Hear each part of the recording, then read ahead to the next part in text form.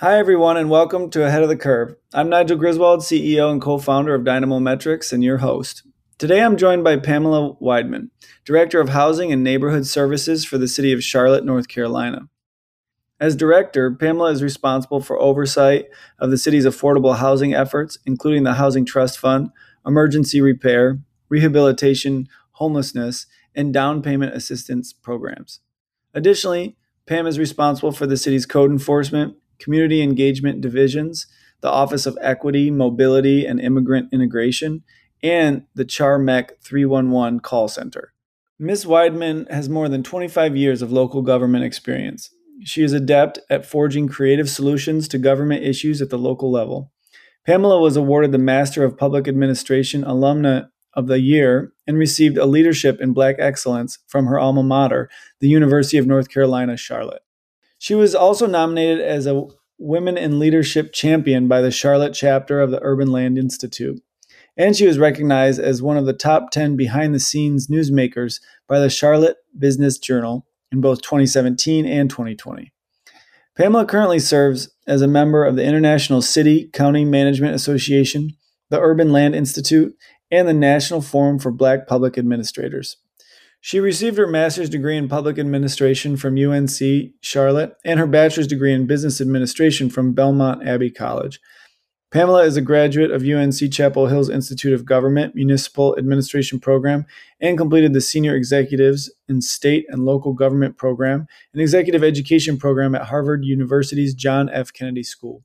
She completed the National Forum for Black Public Administrators Executive Leadership Institute program designed to develop future assistant and city managers throughout the county. Our conversation covers the City of Charlotte's approach to affordable housing and how to leverage data for affordable housing strategies. And now my conversation with Pamela.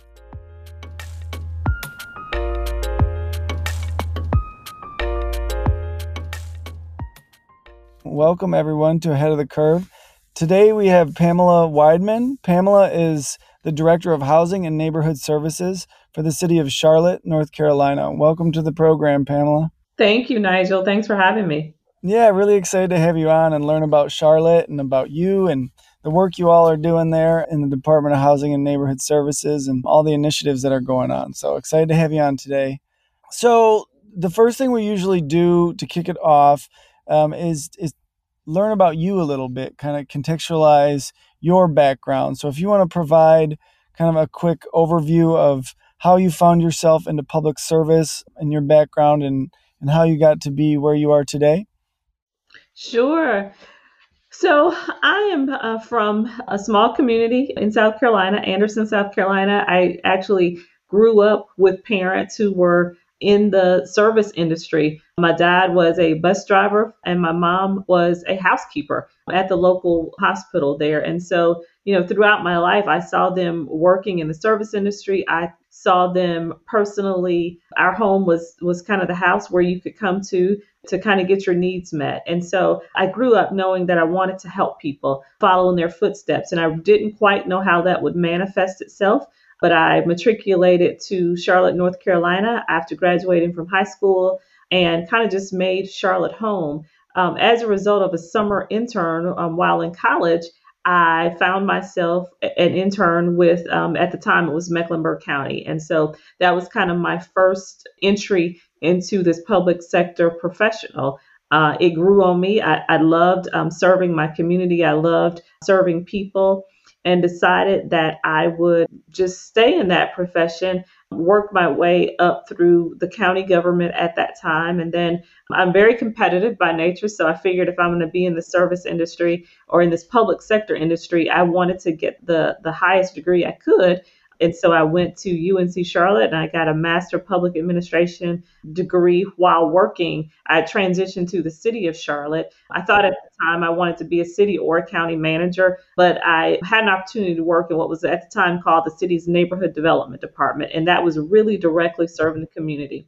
So did a couple of more stints in other departments, but found my way back into what was called neighborhood development and worked my way up through that department. And today I have the privilege of serving as the director of that department. And so that's a little bit about kind of where I came from personally, how I got to Charlotte, North Carolina, and how I got to the city of Charlotte and serving in my current role as director of what's now called the city's Housing and Neighborhood Services Department. Great. I love that. It comes all the way from your parents in young age and knowing you wanted to serve. That's the public service bug. I feel that. I love those stories of how people come into being with doing this great work. Definitely a call. Yeah, it is. It is. And I feel like part of this podcast sometimes is just an appreciation for all the work that our public servants and officials do, and like learning about how hard they work to bring services to our communities. And it's just, those stories are great. So then we take you and your leadership role in housing and neighborhood services and all your experience there and ask you to contextualize that into Charlotte. Kind of a socioeconomic history and like the economics of the region. You know, are there academic institutions? Are there major corporate institutions? Or, you know, what's kind of the setup of the economy and the people in Charlotte? And Sure. to give context for that, for the listeners, of your role within that setup. So, as I said, I came to Charlotte straight out of high school and started my undergraduate career. That was in 1988. I didn't think I would be in Charlotte that long, but I share this, Nigel, to say that Charlotte kind of grew on me, right? And so Charlotte's got a lot to offer. And there's a tagline that says Charlotte's got a lot, and that's really true. From a socioeconomic perspective, Charlotte is 309 square miles. It's the 15th largest city in the U.S. based on population, second largest city in the southeastern U.S. And this might be a little outdated, but 120 people move here each day. So again, Charlotte's got a lot. You experience 4 seasons here.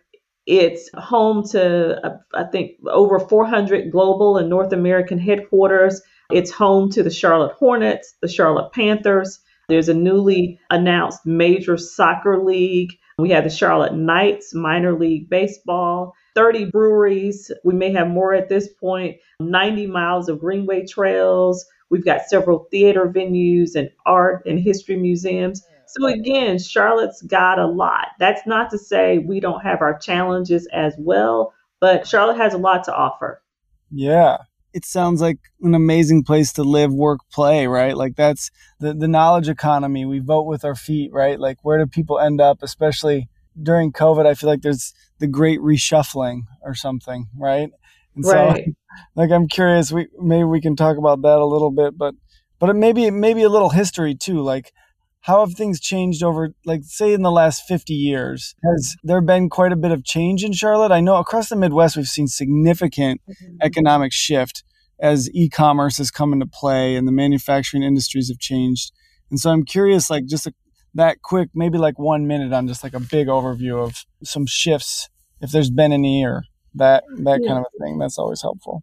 Yeah, so I won't profess to be a history buff at all, Nigel, but since I've been here since 1988, about 30 years, Charlotte's changed. When I came to Johnson C. Smith University, one of the country's well-known historically Black universities, the Uptown, or Center City as we call it today, it opened at 9 o'clock on Monday morning and it closed at 5 o'clock on Friday, right? So if you lived in the Center City at that time, you were poor or destitute. You didn't have the housing that we see down there now. You didn't have the plethora of restaurants that you see down there now. Bank of America and Wells Fargo and Fifth Third and Truist and the NFL stadium are there. The Charlotte Knights baseball stadium is there. And so Charlotte's changed a lot. Charlotte's grown, obviously. One of the things that keeps me busy is how do you manage the growth, particularly in terms of gentrification and making sure that people are not continue to be involuntarily forced out of their homes. So sticking within your 1 minute, Charlotte's grown a lot. Great. And from a city perspective, we try to manage that growth. Absolutely. And that's what I'm hoping that we can dive into a little bit, is because I'm sure that level of growth and the historical challenges you've had as a city, there's got to be kind of like the crux meeting of those things, and like how the programs and implementation to manage that kind of growth juxtaposed with housing affordability issues and things like that. Like that's really exciting place for innovation, and for if there's successful programming that you're doing, like we want to bring that to the fore and talk through those things. So maybe we can dive in a little bit to the institutional framework of Housing and Neighborhood Services departments, current priorities, how you institutionally organize the department, your staff, partners, the institutional world of your department that you head. Sure. So, like I said, again, I have the pleasure of serving as the director of the Housing and Neighborhood Services Department. And there's a little bit of history there that I don't want to overlook. First woman to serve in that role in the city of Charlotte, and first African American female to serve Really? in that role. So I'm really, really proud of that and grateful for the opportunity. In terms of how my department is organized, Nigel, I tell people we have 5 lines of business. Obviously, we have our affordable housing division, we have our code enforcement division. In that division, we enforce the housing code and the residential code to make sure that we ensure the health and cleanliness of our neighborhoods and the safety of our housing and our non residential structures.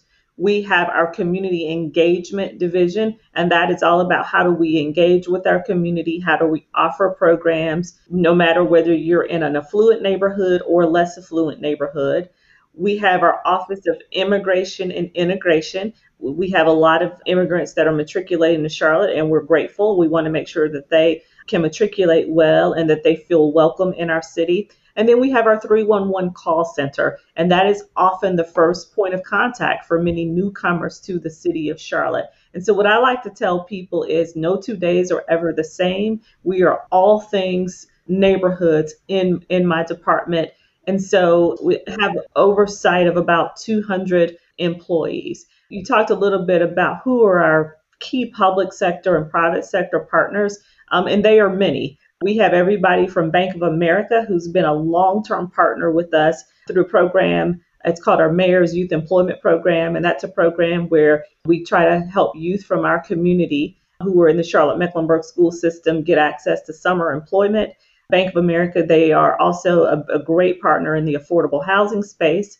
We have LISC, Local Initiative Support Community. They're a great partner in the affordable housing space as well. And then we have our development community. I like to tell people or remind people we don't build any new housing. We simply have local and federal funding that we use in partnership with the development community as gap financing to help expand our affordable housing supply.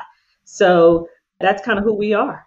Yeah, I love it. That's a nice reach. And so, do you want to talk about kind of some of the overarching priorities and kind of mission goal type things that are happening with the department? Yeah, so I would say our overall mission, if you will, is to create vibrant and diverse communities. We don't want to prescribe that all communities have to be the same or should be the same, but no matter what the socioeconomics of the communities are or the neighborhoods are, we want them to be vibrant. We want to help them to be vibrant, and we want to ensure that there are opportunities for diversity there. So that's kind of our overall mission. Again, how do we do that work? We do it by helping expand the affordable housing options, ensuring the health and safety of our neighborhoods, and making sure that people have opportunities to engage with each other. Absolutely. And then an overlay, obviously, that we've been in for the last couple of years is COVID-19, and that's affected everything across governance and people, economy, all the things.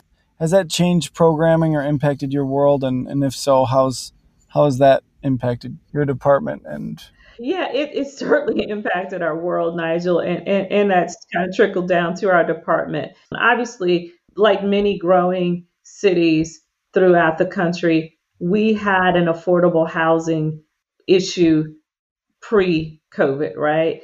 COVID only exacerbated the housing affordability issue, not only in Charlotte, but throughout the country. Charlotte's been very fortunate. Like many other cities, we received, CARES Act dollars. We've been the recipient of emergency rental assistance several times throughout the pandemic. And with that money, our goal, our council's goal was always how do we keep people in their housing, right? How do we keep people housed during the pandemic?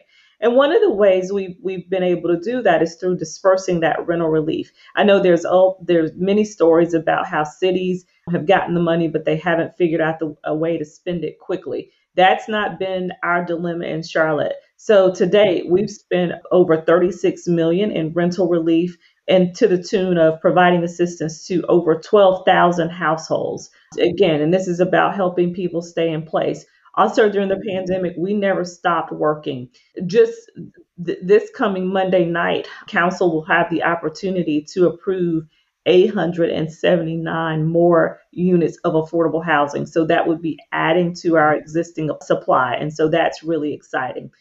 If I pivot from a housing and a rental relief space, the other things that we've done, you might call them minor, but they were really major, is that we have helped a neighborhood stay connected. So with some of our earlier federal dollars, we were able to help neighborhoods who were not able to meet in person because of COVID, be able to meet through helping them with Zoom licenses so that they could still have their neighborhood meetings, but do it safely and do it in a virtual environment. So that's just a little bit about some of the strategies we've used to respond to the effects of the pandemic. Some of the innovative things that have come out of that have been really interesting as I've, run the podcast and communicated with different leaders across cities across the country. And something that I've found is when those resources are flush into an environment and you have the flexibility to build programming to more easily deliver resources that are critical and needed into your community, some innovations can come. I'm curious if there's learnings that have happened for programming or types of programming that are going to stick around beyond the pandemic. Some like ahas that happened during all this resource flow and community connectivity that was required during the pandemic. Is there anything that comes to top of mind for you that is like, that's Yeah. learned, right? Yeah, that's great. I'm glad you went back to that. So, for example, I talked about neighborhoods being able to meet in a virtual space rather than, you have to pick up the kid, you have to get home and cook dinner, and then you have to get over to the neighborhood meeting, right? So we will very likely, in many neighborhoods, will very likely continue to offer a virtual meeting space. And so that's one of those things that we believe will stick around after the pandemic. The other thing that I didn't allude to earlier was, one of the learnings or innovations that came as a result of the pandemic is prior to the pandemic, we've had a mayor's youth employment program for over 30 years, right? And so that program is where high school students throughout the school year, they work with guidance counselors in their schools. It's a partnership between us and Charlotte Mecklenburg schools. They get some soft skills. They get to figure out a career path that they're interested in. And then during the summer, Bank of America, again, is a great partner in this. They are offered an internship, a paid internship for 8 weeks during the summer. Many of those students, as a result of those internships, they go on to obtain full-time employment from those employers. Well, in a COVID environment, that was a little hard to do, right? Because many of the businesses and the companies that we work with, their employees were working from home. So what we were able to do is still continue that program, still continue that opportunity, but we were able to do that in a virtual space. So we all had to learn how to work in a virtual space. And so we provided a paid opportunity for students who were scheduled for a face-to-face internship to still be able to have that internship experience, but just in a virtual environment, whether that were with a company or whether that were brushing up on their skills through LinkedIn, right? How do I show up in a virtual environment? How do I enhance my resume? And so that's an innovation that came as a result of COVID. And so will likely continue some virtual opportunity through our Mayor's Youth Employment Program. I love it. See, that's the stuff. It's been a very difficult and tragic time with COVID-19, but we've come out with learnings and like opportunities and silver linings that for public programming that I feel really, really good about. The more that I hear about it, like the way that resources are getting delivered to folks that need them, at the local level. It's exciting to hear about. And thank you for that. You gave me the statistic of 120 new people moving in to Charlotte every day, probably an averaged number based on growth, right? Something like that. Sure. What I'm hearing, so I'm a housing economist, right, by training. And so what I hear is like housing demand, you have a large city, but you have increasing housing demand every day, right? And Sure. you have folks that need to have training, you have kids that are coming up, and that's what I just heard. Is I heard kids that are finding their way into potential jobs in the future, like directly out of high school and into that space. And so in fast growing communities, this podcast is neat because I get to start learning from the different cities.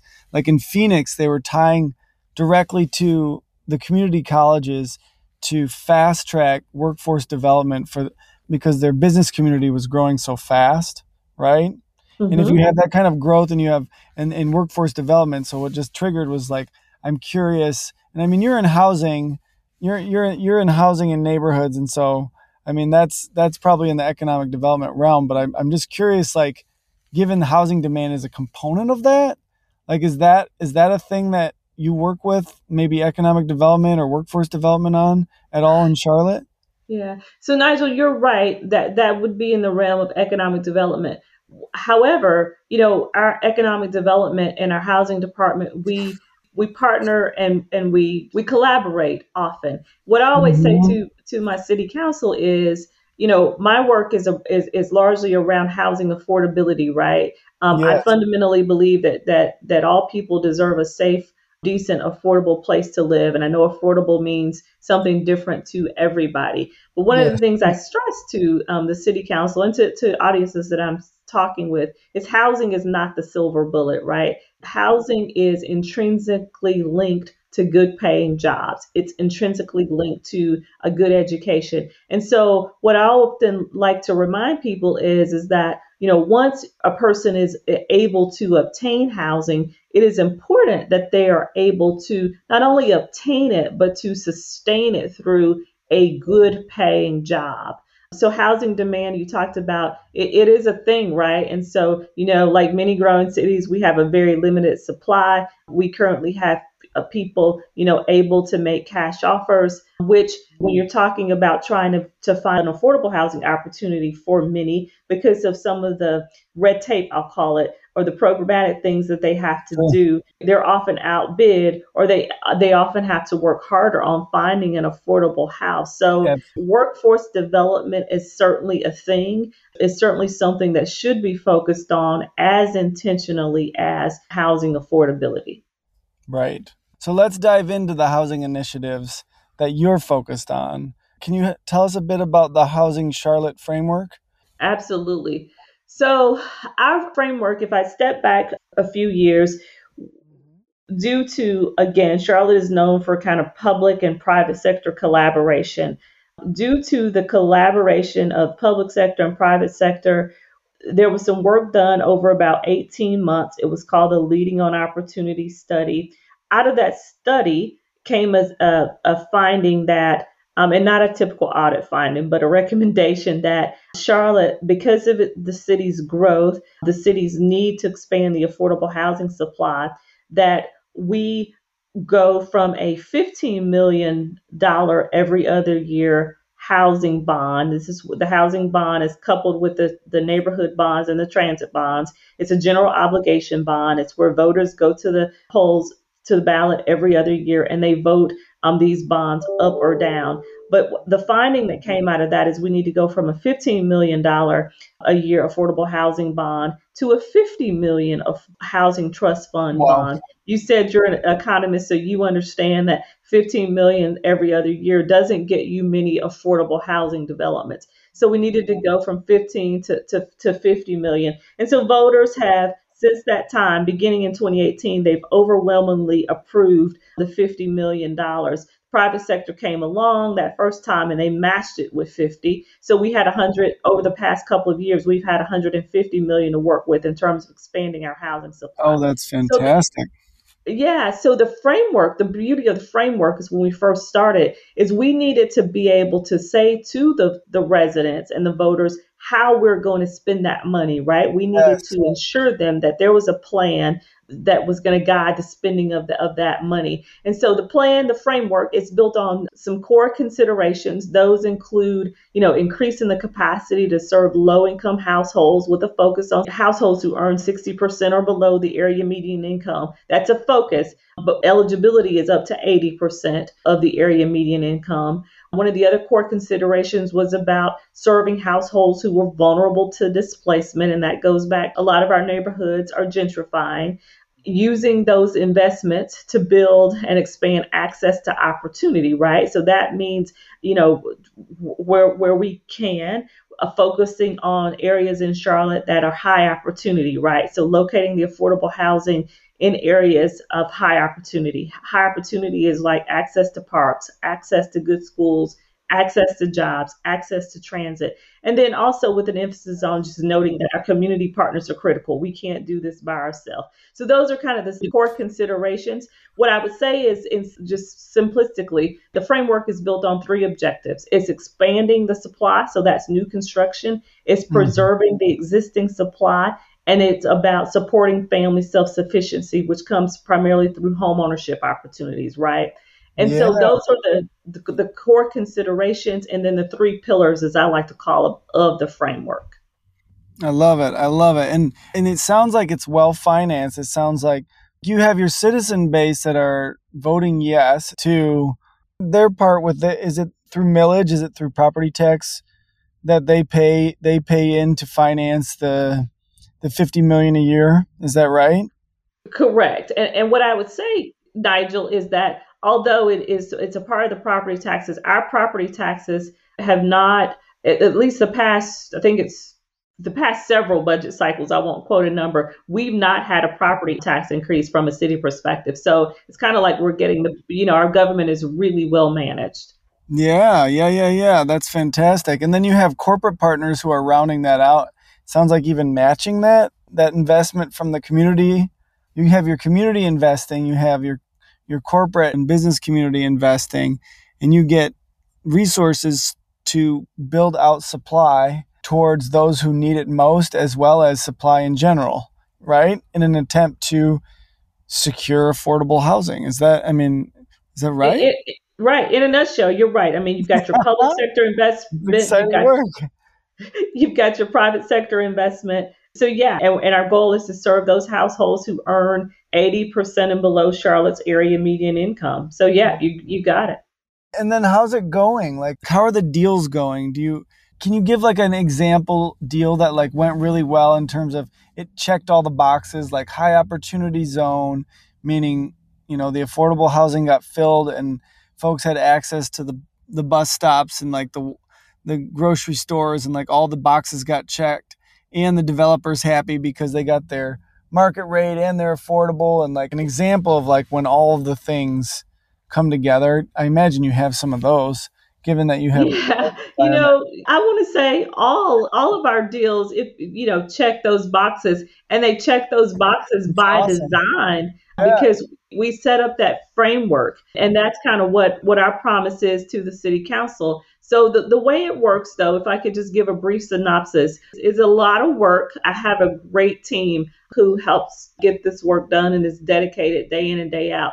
But in short, we release, in partnership with our partner, I mentioned LISC earlier, we refer to it as a joint request for proposals, and we do that twice per year. We do it early in January so that developers can take advantage of, and you'll be familiar with this, our 9% tax credit, or the state's 9% tax credit program that's done once a year.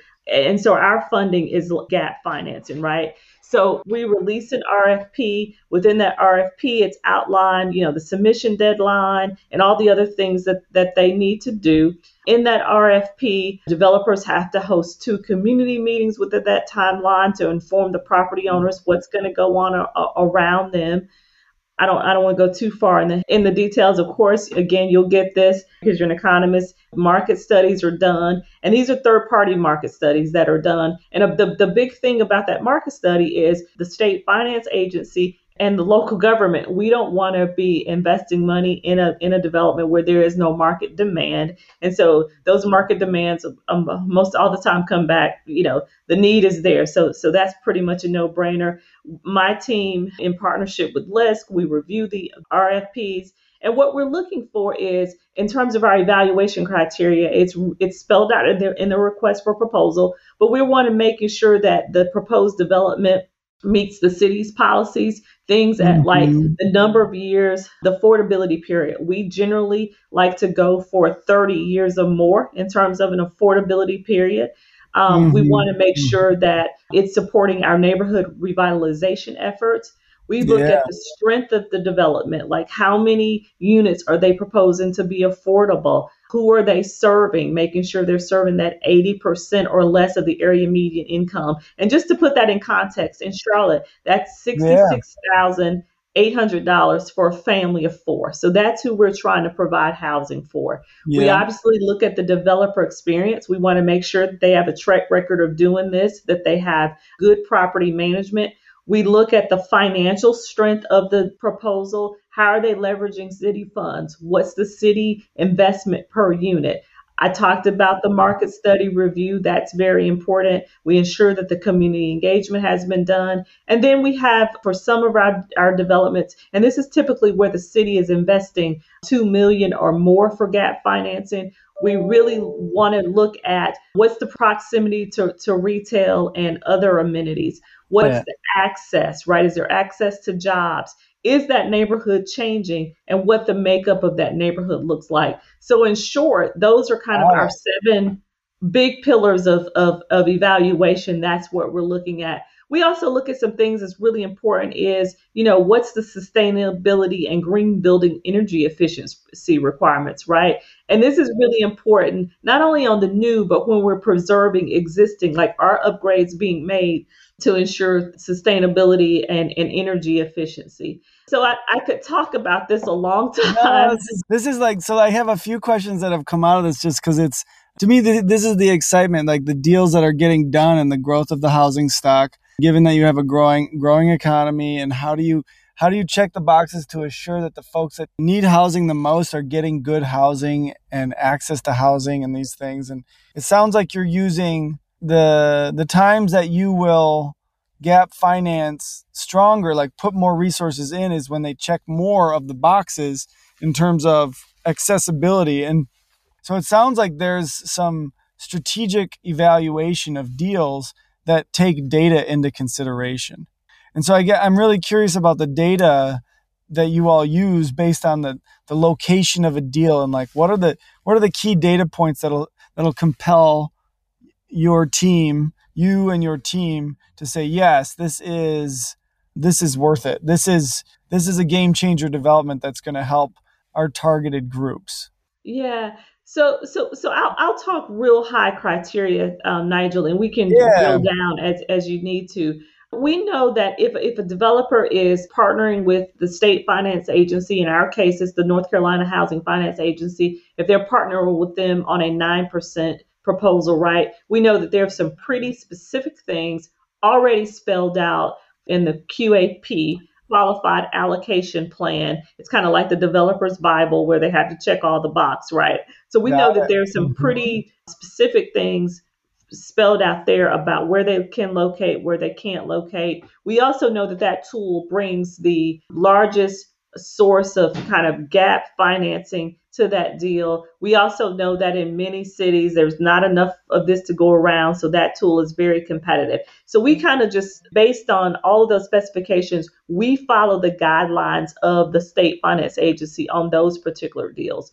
But Sure. in terms of if they are applying for a 4% deal, still with the finance agency, bringing less gap financing or equity to the deal, this is where we begin to put a little more specification because it requires a larger city investment. So a little more a finer lens, if you will, on the data. So we look at proximity. How proximate is the proposed site to transit options and Mhm. other amenities? We look at income diversity. To what extent does the development contribute to creating a vibrant mixed income community, right? And so when I talk about mixed income community, not solely from a racial mix, but also from an economic mix, right? So are you really creating a mixed income community by making this investment?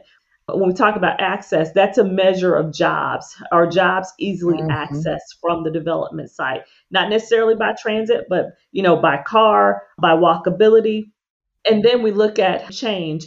What's the level of displacement risk indicated by the real estate market activity in historically lower income neighborhoods, right? So if we see a neighborhood, historically lower income neighborhood, and we have many examples of this in Charlotte, that people are being displaced due to the development of new homes, we're going to use that data and we're going to be eager to put some affordability, some new high quality, or preserve some affordability so people can remain in place. So those are just a few of the Oh, data elements that we look at when we're making these decisions. so are there, you have a measurement that you have that gives, like, it's almost like a gentrification risk factor is what you just kind of explained to me, it sounds like. And I'm really curious what data points you use to indicate that to your team or to a potential investment. Yeah, so it's a couple, Nigel. We look at everything from American Community Survey data. So that's through the Mhm. census, but that's more of a kind of a 1 year assessment. We look at real data. And so that's real estate development to look at what other multifamily developments are renting for in a particular area. We work with our colleagues in our planning department to really understand what rezonings have been either approved or submitted. So to really understand what's going on from a land development perspective.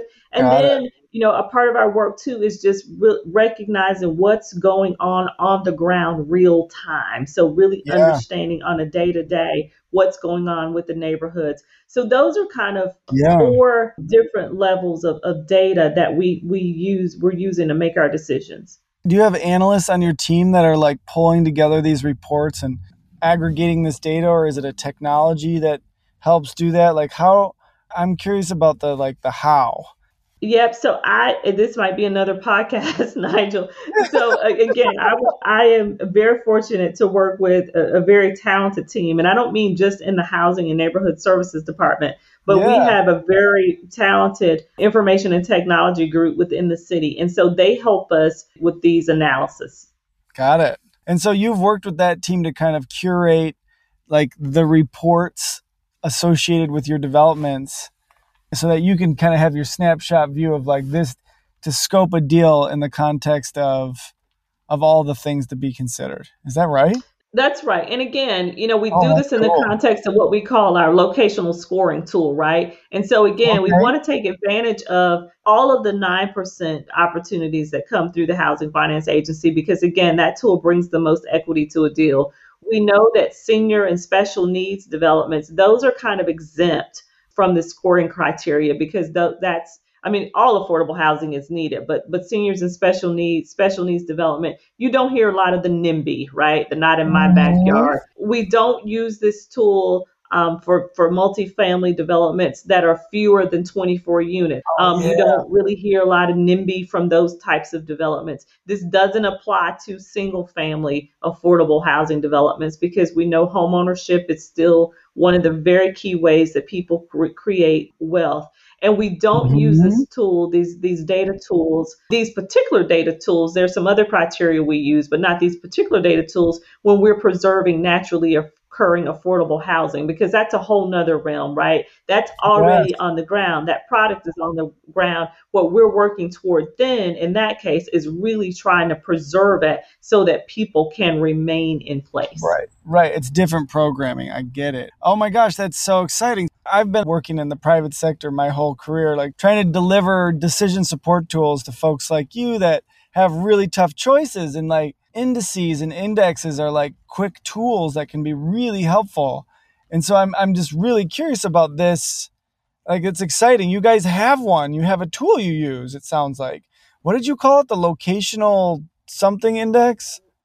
We call it our affordable housing locational scoring guidelines. And we put an Yeah. emphasis on guidelines, right? Because we're trying to do this in a data driven way, yet we're also trying to defeat the NIMBYs, right? So the people Yep. who say, affordable housing is bad, people who live in affordable housing is bad. No. So we're trying to do it Yep. in a balanced way where we're strategic with our investments, but that we are also working really hard to expand the supply of high quality, affordable housing. Again, back to that fundamental belief, everybody deserves a safe, decent place to call That's home. right.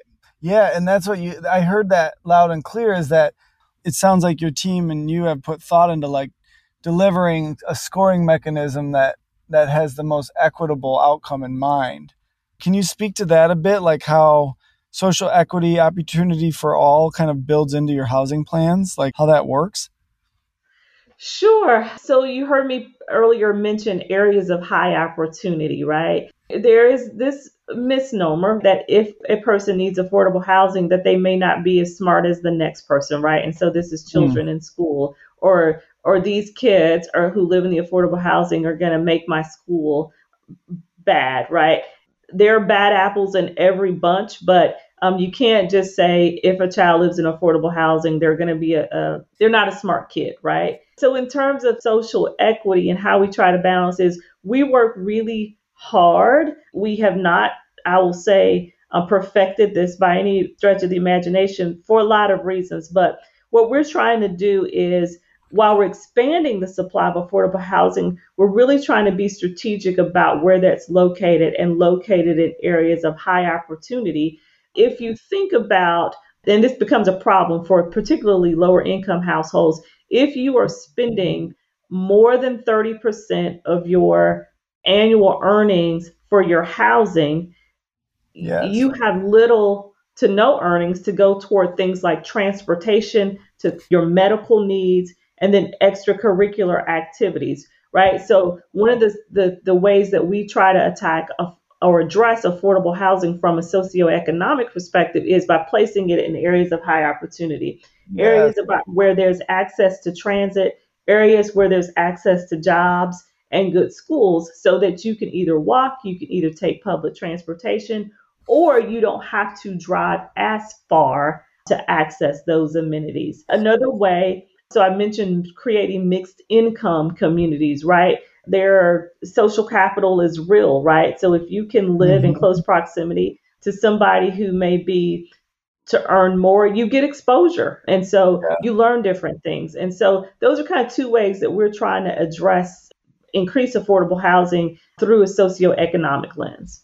Yes, and this is what gets me very excited is that I would love to dive in further even yet, if you're willing, on specific metrics within that whole environment and how you build reporting and communication tools that help implement those considerations in decision making. I'd love to talk to you more about it sometime. But I will just keep diving deeper right now. And I want to ask you one more thing because we're up against time.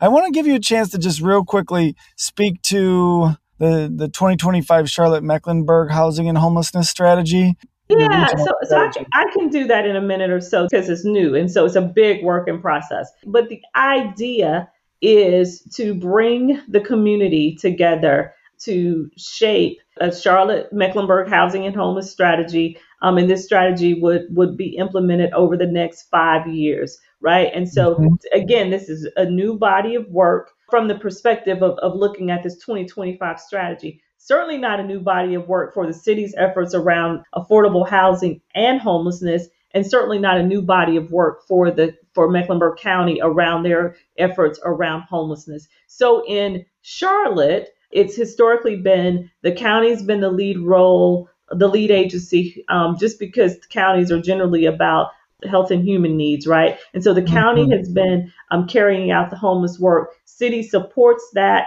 through the work from our capital, from our housing trust fund that we've talked about, by contributing funding toward shelters, contributing funding toward the construction or rehab of shelters, the construction or of new permanent supportive housing, which houses chronically homeless population. So really what this body of work is, how do you bring the city, the county, the public sector, the private sector together to really design a strategy that will tackle housing and homelessness? So that's a really quick kind of 1 minute or less what that strategy is about. I think more to come for you all Yeah, and for all of us as we continue to walk down this path and figure out what that strategy is for Charlotte Mecklenburg. that's definitely exciting ground that maybe we could cover sometime in the future. Come back on and talk about how things are going with your regional strategy and the implementation of these plans. Just really exciting work. Really appreciate it. You're doing great work. I appreciate all of this. I'm really excited about your data tools, and I want to talk to you more about that as well. The way that I usually finish out, just because we're up against it, is I want to offer you an opportunity to, working in the public sector all these years that you have, there's kind of a single insight or best practice or something like that you've taken that you'd like to share with your peers. Since we have an audience here, it's an opportunity to drop some of your personal insight into your community. Yeah, I would say a couple of things. I said earlier, it's a call. I do believe this is how I live out my call. I firmly believe that, public service is the rent we pay for living on this earth. I Mhm. think that I will never be rich, but I will be wealthy for the work that I get to do. Yeah. I am wealthy for the work that I get to do in my community and with my community.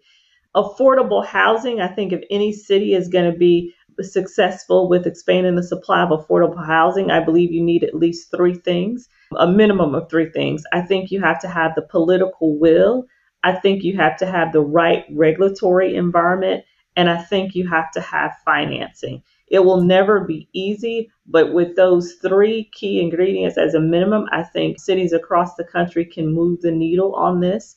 And I'm always happy to share more about how Charlotte is doing in this area. Thank you so much for joining today, Pam. And it's been a real pleasure talking to you and learning about all the exciting work that you all are doing in Charlotte. And look forward to staying in touch. Thank you, Nigel.